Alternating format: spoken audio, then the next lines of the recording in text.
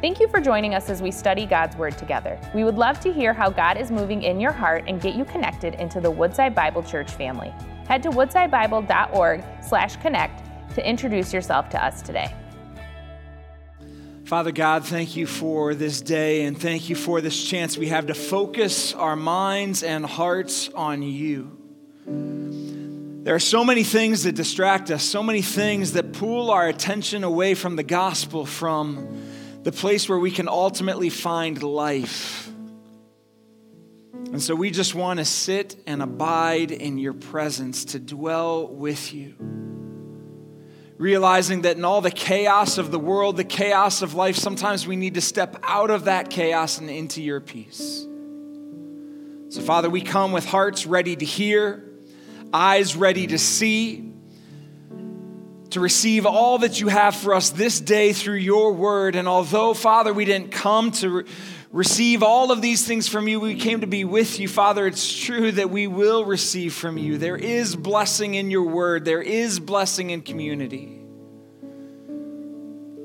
So we acknowledge our need of you, our desire to be with you, and the beauty of this moment together as a church family. Speak to us now in Jesus' name. Amen. Thanks so much, guys. Why don't you guys stay standing if you would? You were just about to sit down. The knees were bending. But I thought maybe we could begin today just with reading the word of the Lord and just giving that some respect and just honoring God's word as we hear the text read for us today. And then you can have a seat. I might have one more instruction for you, but I promise I won't make you stand the entire sermon. So just please bear with me. We're going to read from Jonah chapter 3 this morning. My name is Stephen Zarilli, one of the pastors here at Woodside, and I'm so excited to be with you today and to bring you this word from the Lord for all of us in our hearts, certainly as it's resonated in my heart this week.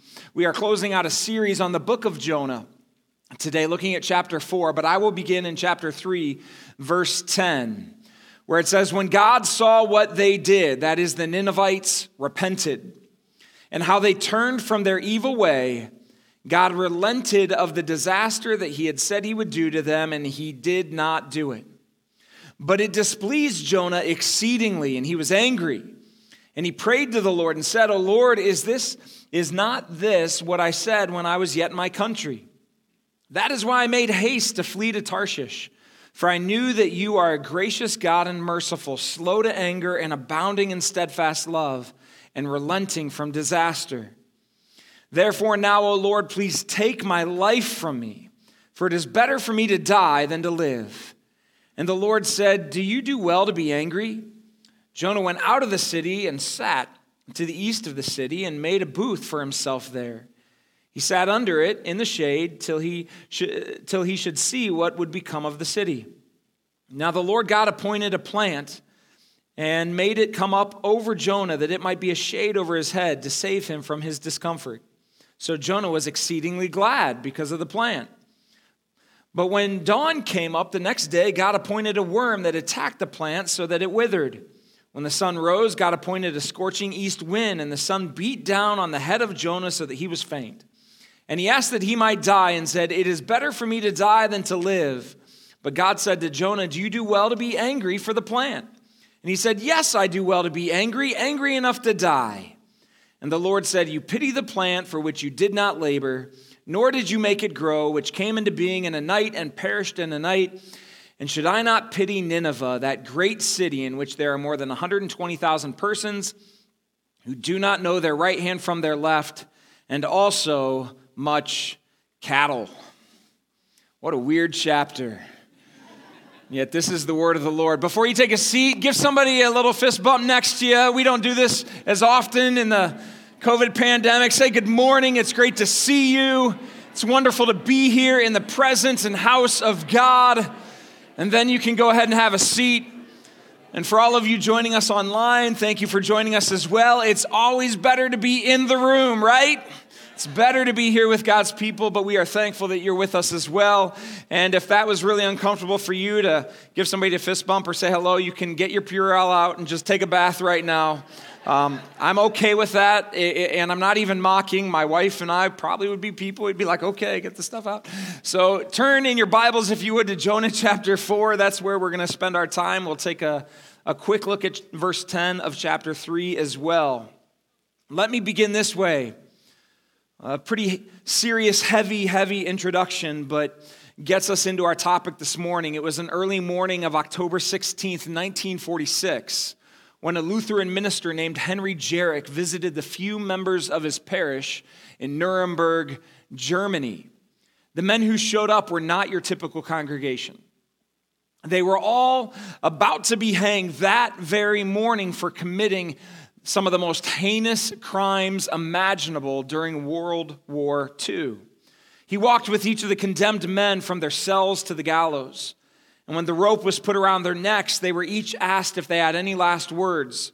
The first, Joachim von Ribbentrop, said, "I place all of my confidence in the Lamb who made atonement for my sins. May God have mercy on my soul."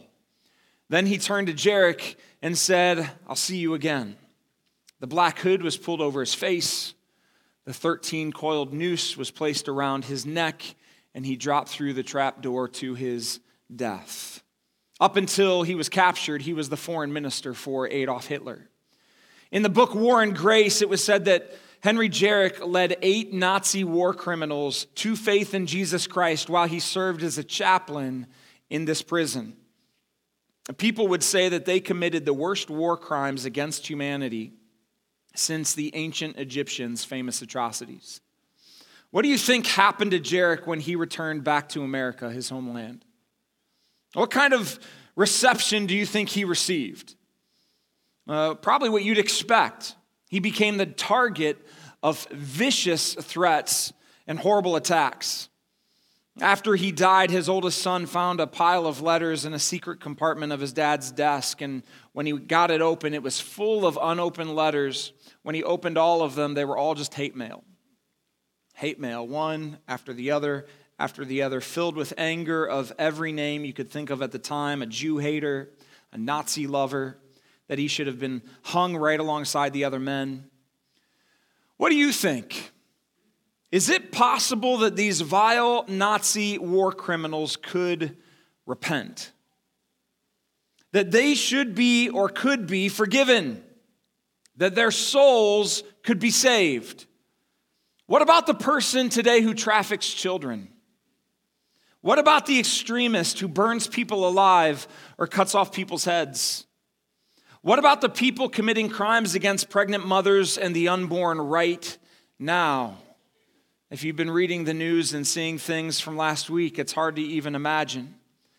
Perhaps in Ukraine, in Russia, in Asia, even here. Could God show them compassion? Could people like this be saved right next to you? That you're in the kingdom right next to them? A pastor named Art Azurdia, who deeply influenced this message, said, "Extreme expressions of redemption often arouse extreme reactions of resentment." And the question for us this morning is, can God be too compassionate? Is there such a thing? How do you respond to God's compassion? As a church family, how do we respond to God's extreme compassion? And what we'll see today as we close out this series about Jonah the prophet, who is at odds with God the whole time, is that sometimes the Lord's compassion exceeds our logic. It is so far beyond what we think is just and what we think is right. Sometimes we might even be thinking that it is, in fact, evil, that it is wrong, that our sense of justice and compassion is more righteous than perhaps even God's. So we're going to dive into that this morning. Maybe you don't see yourself in that tension. Maybe you do. I think we all will by the end.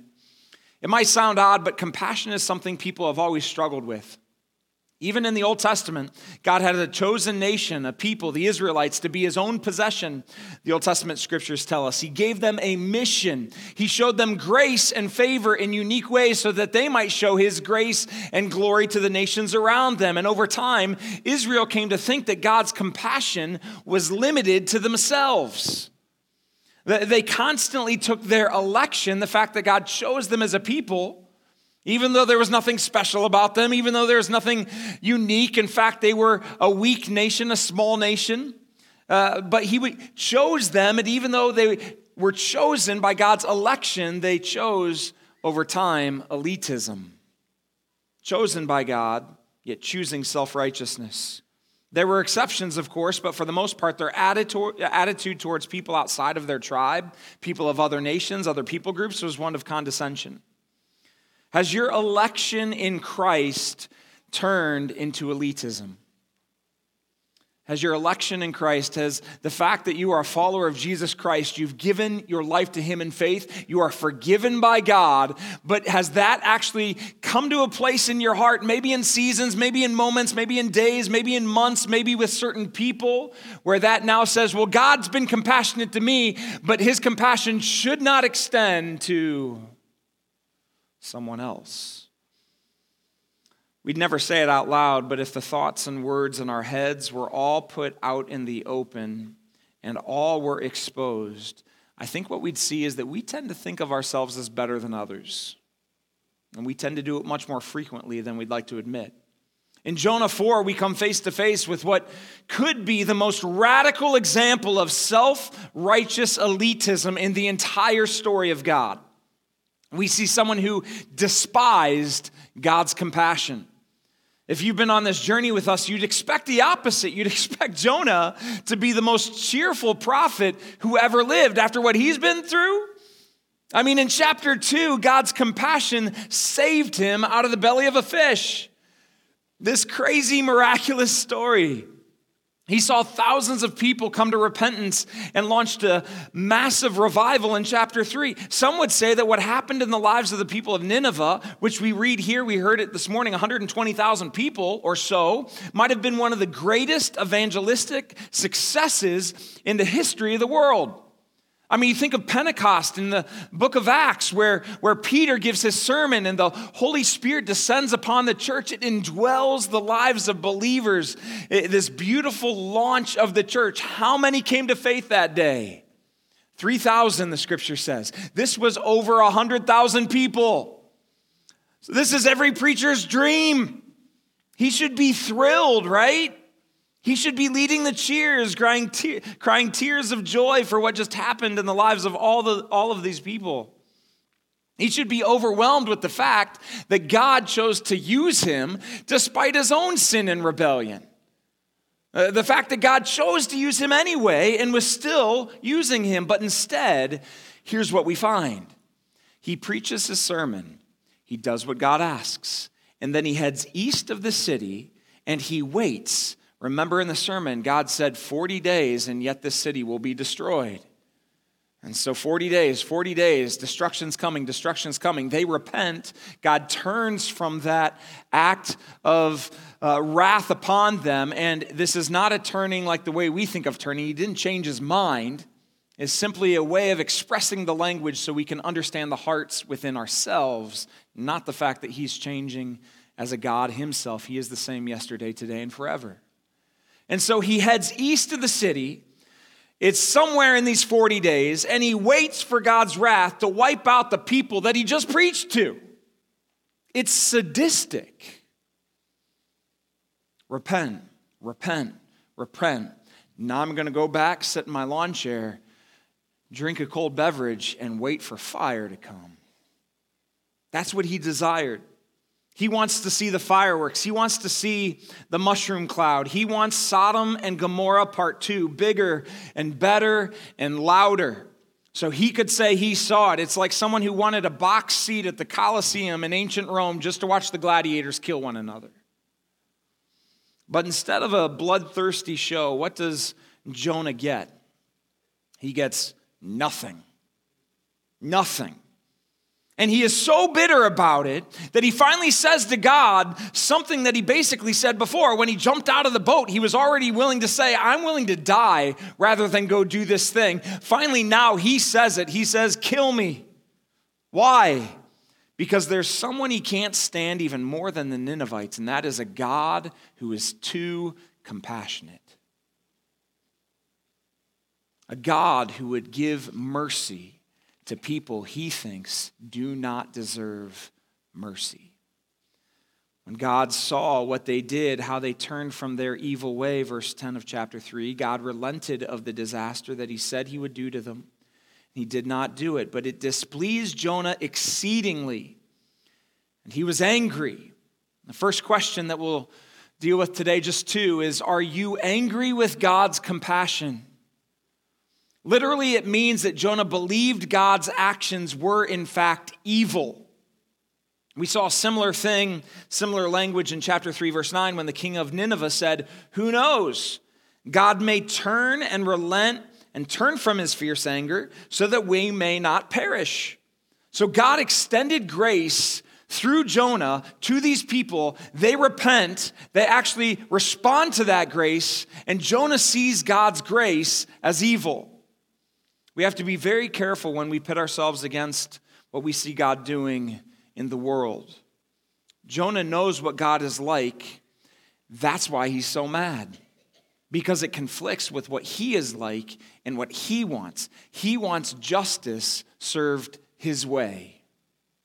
He wants justice served his way in his timing, with his means and his ends. Verse 2, and so he prays to the Lord and said, O Lord, is not this what I said when I was yet in my country? That is why I made haste to flee to Tarshish. That's why I went the other way.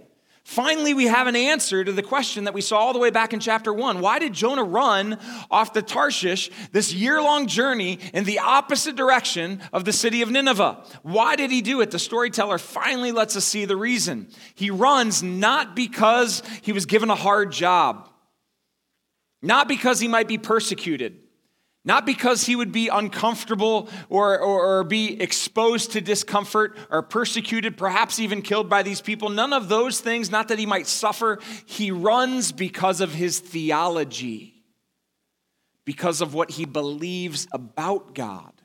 And that's exactly what the rest of verse 2 shows us. For I knew, he says, that you are a gracious God and merciful, slow to anger and abounding in steadfast love and relenting from disaster. This should sound familiar to us. We find these same ideas throughout the Old Testament. Listen to when God spoke to Moses, the prophet, on Mount Sinai. Very similar language. Chapter 34, verse 6, the Lord passed before Moses, and proclaimed, the Lord, Yahweh, the Lord, a God merciful and gracious, slow to anger, and abounding in steadfast love and faithfulness, keeping steadfast love for thousands, forgiving iniquity and transgression and sins. God says this about himself. It's divine self-revelation in Exodus 34. And so Jonah is saying, I knew this is what you do. That's why I ran. And that is the great hypocrisy of this whole story. The same hypocrisy from anyone who thinks God's compassion sometimes goes too far. Jonah had received God's gracious compassion himself. And yet he didn't want to see it extended to others. Since he wouldn't end up being digested by a giant fish, he said, salvation belongs to the Lord. It's your right, Father, to save who you choose to save. And he was thrilled when it had to do with him. He was thrilled when he got vomited out of the fish's mouth. He was thrilled when God's compassion came his way. But when it goes to somebody else with different thinking, different ideas, different people group, then what? I'd rather die than see that person receive your gracious mercy. What happens when God chooses to extend his grace and mercy to people that Jonah really doesn't like? They don't hold his values, believe like he does. They might infringe upon his people's freedom. And that's exactly what happened. Remember, Nineveh is within this broader empire called Assyria, and the Assyrians eventually overtook his very own people. They enslaved them. They deported them. They overwhelmed them. They overcame them. They killed them. And he was aware of all the situations that might happen while his people were unrepentant, watching these people repent. He knew that that might mean something for his own people where God might bring his judgment to them. So he hates them for it. He doesn't want to see God's compassion extended to them. He doesn't want to see God's mercy given. Well, what about you? What about the transgender woman who just beat your daughter to win the swimming tournament even though her biological gender is male? What about the politician who's passing insurmountable debt onto your kids and your grandkids? What about world leaders sending in sons not of their own to their deaths and destruction of other people? What about TV personalities and celebrities who believe the exact opposite view of reality that what you would call the truth, and yet they're influencing millions of people? Maybe it's someone like out there. Most likely it's someone in here. The person who is supposed to be for you but was against you. The person who is supposed to love you but abused you. The person who took advantage of you, the person who lied to you. I have a couple teenagers, a third one coming up. I've shared this with you guys before. Being a parent of teenagers is a sanctifying process, and maybe I'm the only one who has a hard time extending compassion to my own children, let alone all the people who have lost their minds out in the world. Or maybe I'm the only one who has a hard time extending compassion to those who are already my brothers and sisters in Christ, let alone all the lost lunatics out in the world. Now, don't we all know that we all believe this, right? There are sinners, like lowercase sinners, lowercase sinners. Religious people who believe in Jesus, who sometimes fail and sometimes fall. There's sinners like us, and so there's sinners, but then there's sinners. And I'm so happy there's no sinners in this room. Because none of us are sinners, right? We're all just, we're sinners. Sure. Yeah, I sin. Yeah, you sin. We sin. They're sinners. But none of us are sinners. For those people, with their views and their way of life, they don't deserve. They shouldn't receive. And sometimes that gets extended right into our closest relationships. Where it's like, man, I'm so angry because of the way this person's hurt me, spouse, child, parent, friend, brother, sister, boss. So angry that all I'm going to give out and cast out is anger towards you because, God, how could you ever let them get away with it? I just want them to experience a little bit of the pain that I feel like I receive from them. God, your compassion can't extend to them right now. That's not fair. Because I get it, Lord. I'll confess it like I'm a sinner, sure. But they're a sinner. This is what we read about in Luke chapter 15, verses 11 through 31. It's where Jesus tells us the story of the prodigal son. Remember this story? Where the father had two sons, and the younger took his inheritance early, all of the wealth that was owed to him upon his father's death. He took it early, he runs off, he squanders all of it in wild living and partying. Eventually he's eating in a pig pen. The older brother stays home and does everything he's supposed to do, follows all the rules and works his butt off. The younger one comes to his senses. He's returning home. The father sees him, runs to meet him, embraces him and kisses him and puts a robe upon him and puts a signet ring on his hand and then throws him a massive party. He says, my son, he was lost. Now he's found. And the older brother comes and says, how dare you? Do you know what he has done? Your compassion, Father, has gone too far. See, it should actually be called the parable of the prodigal sons, plural.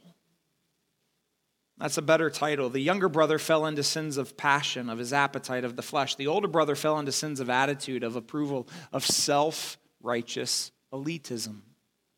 Both are lethal. Both are in need of God's grace. The only difference is that one of them, the younger one, knows it, and the other one has no idea. Completely blind. So who is the real prodigal in that story? The older brother is the one who looks at his dad and he says, there are sinners and they're sinners. I'm this and he's that, and he doesn't deserve your mercy. He's furious. He's furious just like Jonah was furious. He thinks it's possible to take compassion too far. When our minds travel down this road, it always reveals the same truth, that we've lost a sense of our own depravity. That's where it goes. That's what it shows. Whenever those thoughts come into your life, why doesn't God do this to them? They don't deserve my compassion. They don't deserve my forgiveness. They don't deserve his mercy. Whenever we walk down that road, it is because we have lost a sense of our own depravity, our own sin. You have lost the miraculous mercy that God gave you, that God demonstrated to you. And this was Jonah's problem.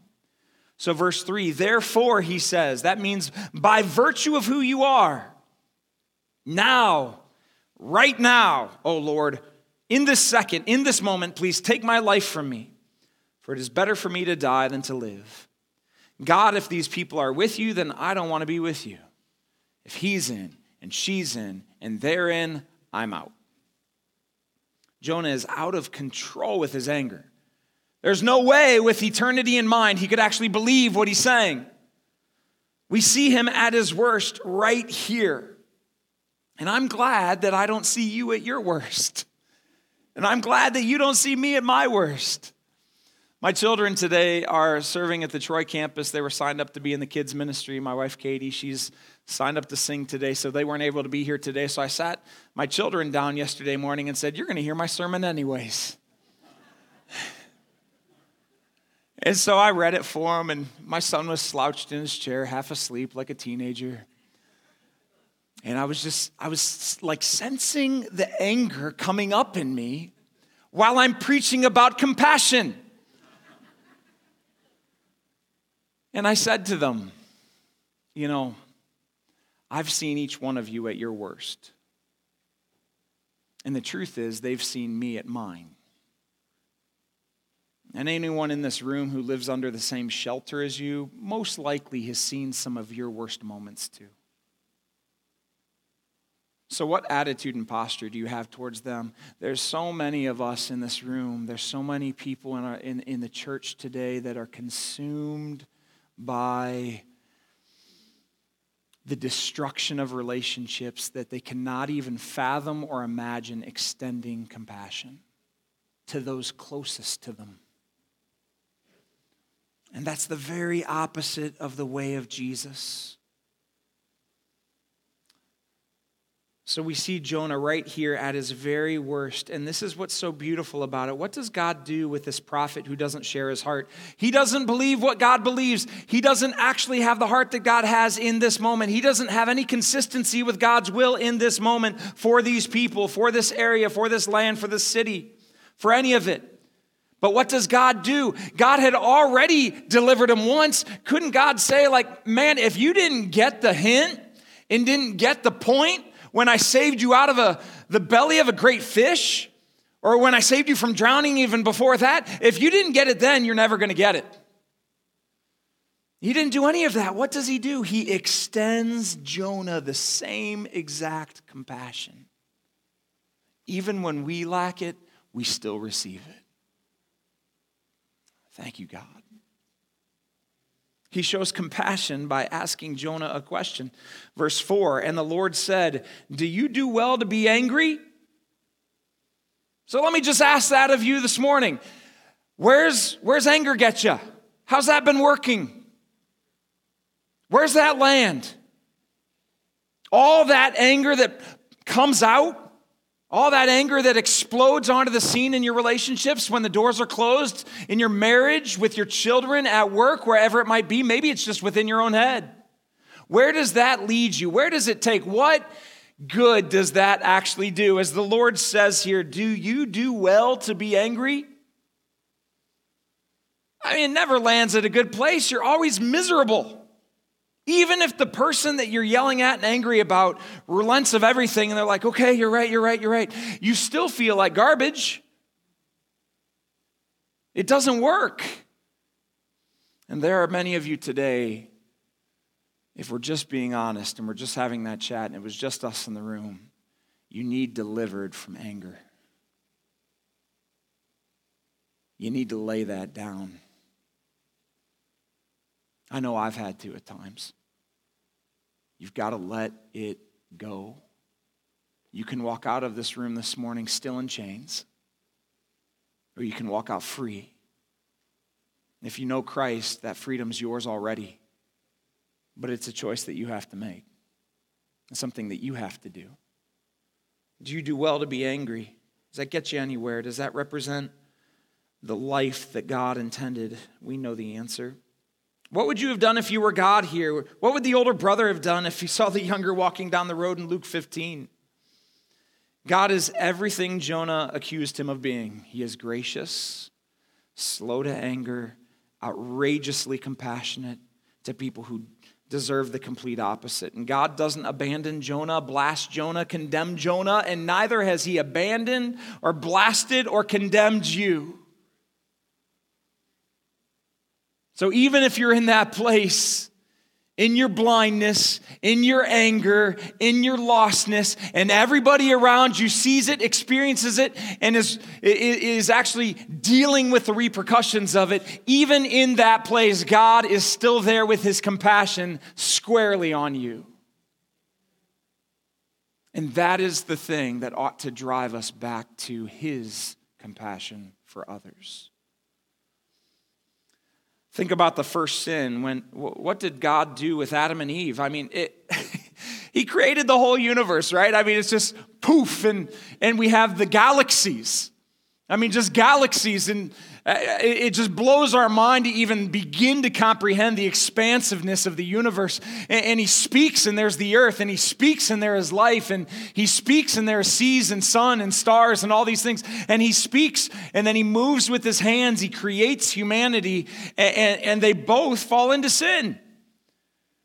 If I'm God, I'd probably be thinking, well, I mean, I have eternal, expansive, you can't exhaust it power. I'm omnipotent. These two didn't work out. I'll just try again. I mean, it only took like a day, as we would count it. But what does he do with them? He doesn't get rid of them. He says, where are you? It's just the same here when it says that he turned he relented from bringing this destruction upon the city. It's the same idea.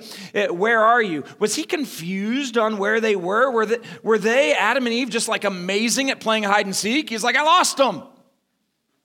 No, the questions expose our hearts and our position in relationship to God. That is why they are posed and why the expressions are given. God is helping them see. After Cain murders Abel, where's your brother?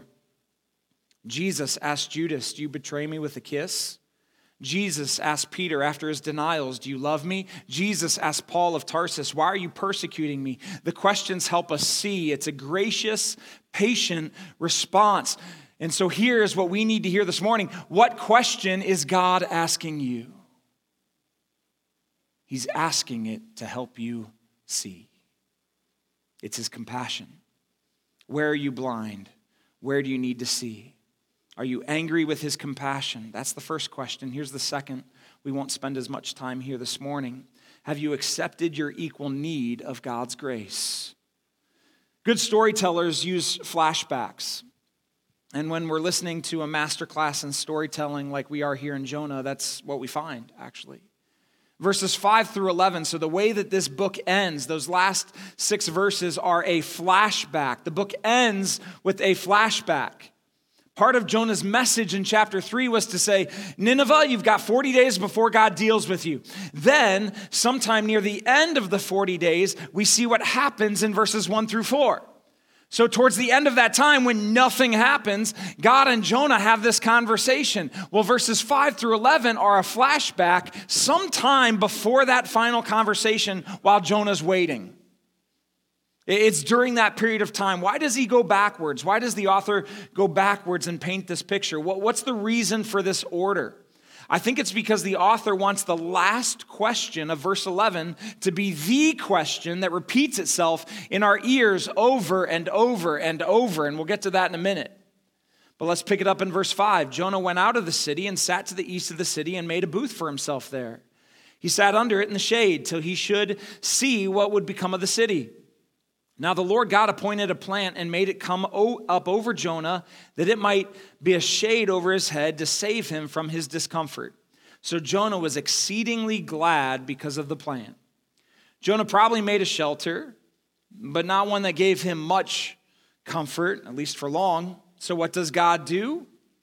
What does God do for Jonah while Jonah is sitting on a hillside waiting for God to rain down fire and destroy a huge city?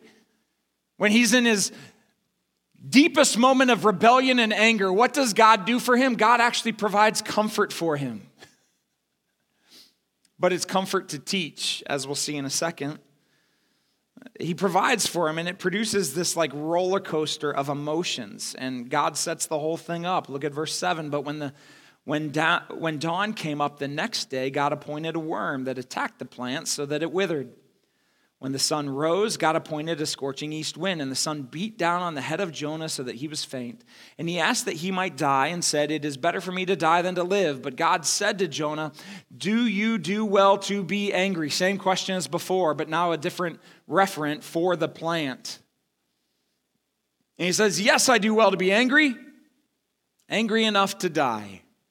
This all happens, friends, in a few hours. From when the dawn came up the next day to when the sun rose.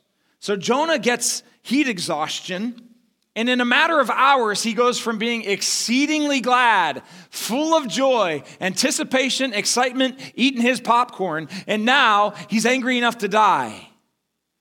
Why? Because he didn't have any shade? Well, follow the text. Notice what's happening. Verse 6, God appoints a plant, he rejoices. Verse 7, God appointed a worm. God appoints an east wind. Verse 8, now he wants to die. His roller coaster of emotions has everything to do with his own needs. Him not getting what he wants. Yes, this isn't just a problem with children, it's adults too. It's all about him. And here's the principle. Self-centered people are rarely happy people. And what is the fruit of the Spirit? Love, joy. What did Jesus say? My joy will be in you. My joy I've given to you. If we do not have the joy of Christ in us, we've allowed something or someone to steal it away from us, and so often it's because of our own self-centeredness. Self-centered people are rarely happy people.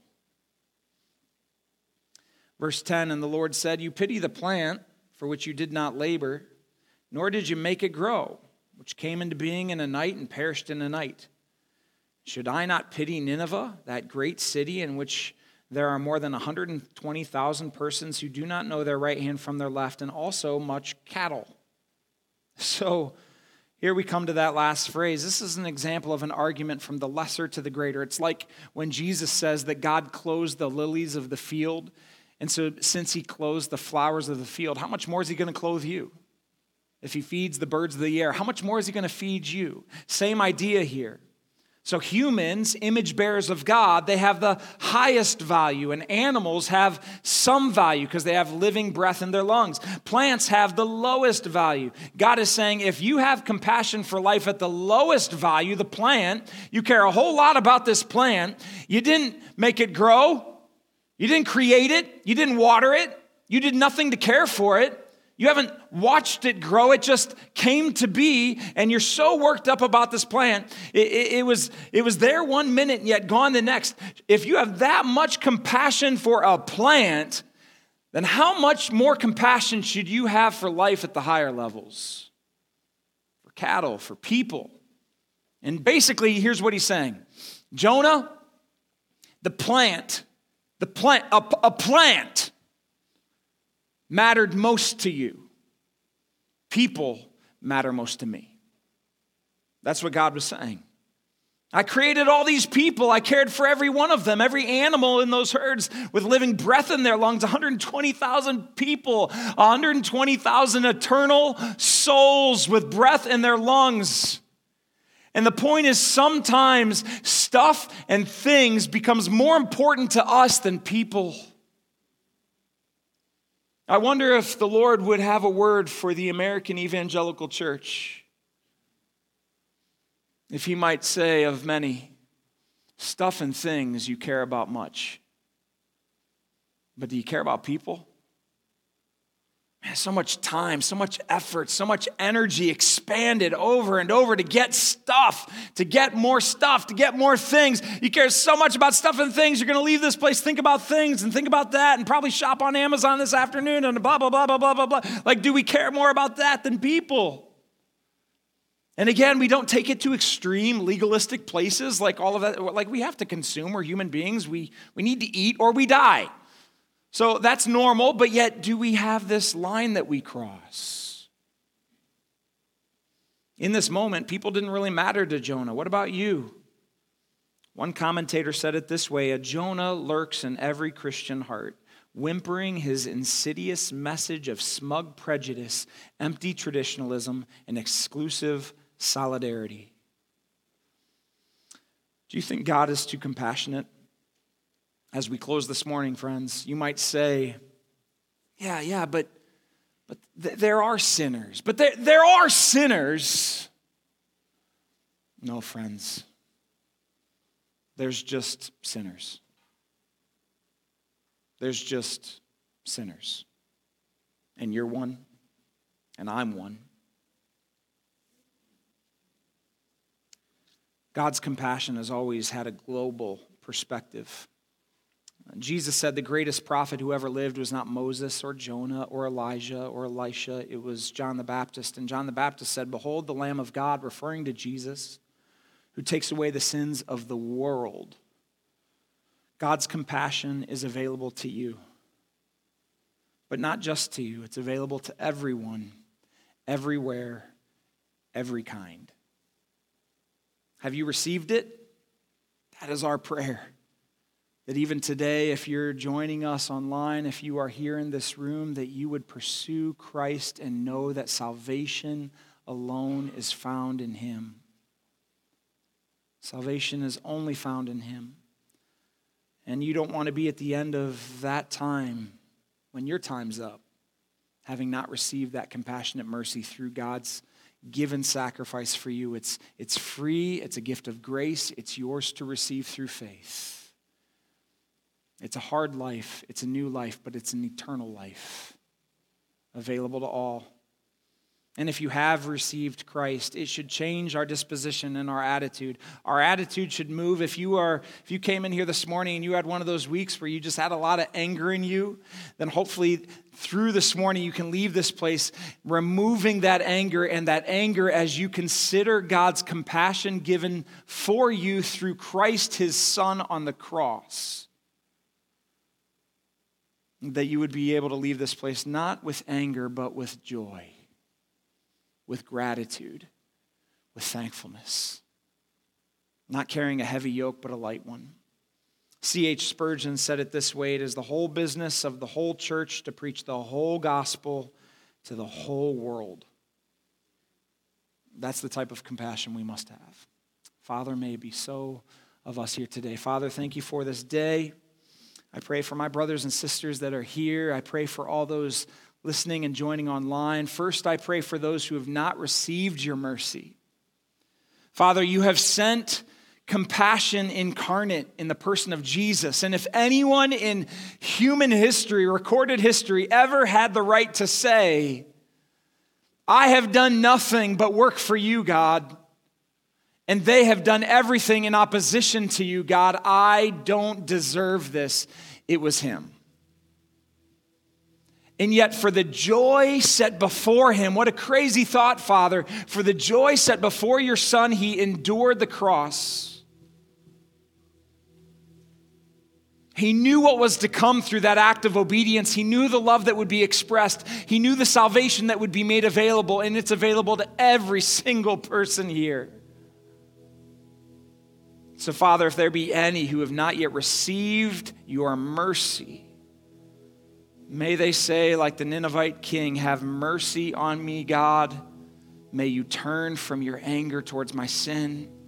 Thank you for Jesus. We know the rest of the story, who died for that sin and rose again in victory that I might live. I give you my life. And for everyone who has made that decision, Father, I pray that we would turn from our anger and turn towards gratitude and thanksgiving. I pray that you would restore marriages today, that you'd restore relationships today, that you'd help people to suck down their pride for a moment and say, I'm giving this up. I'm not chasing this any further. I know that I have received the extravagant mercy of God, and that is what he desires that I share with others. So, Father, do your work with your people. Help us to follow that beautiful way of Jesus. It's in his name we pray. Amen. Thank you for joining us as we study God's Word together. We would love to hear how God is moving in your heart and get you connected into the Woodside Bible Church family. Head to woodsidebible.org/connect to introduce yourself to us today.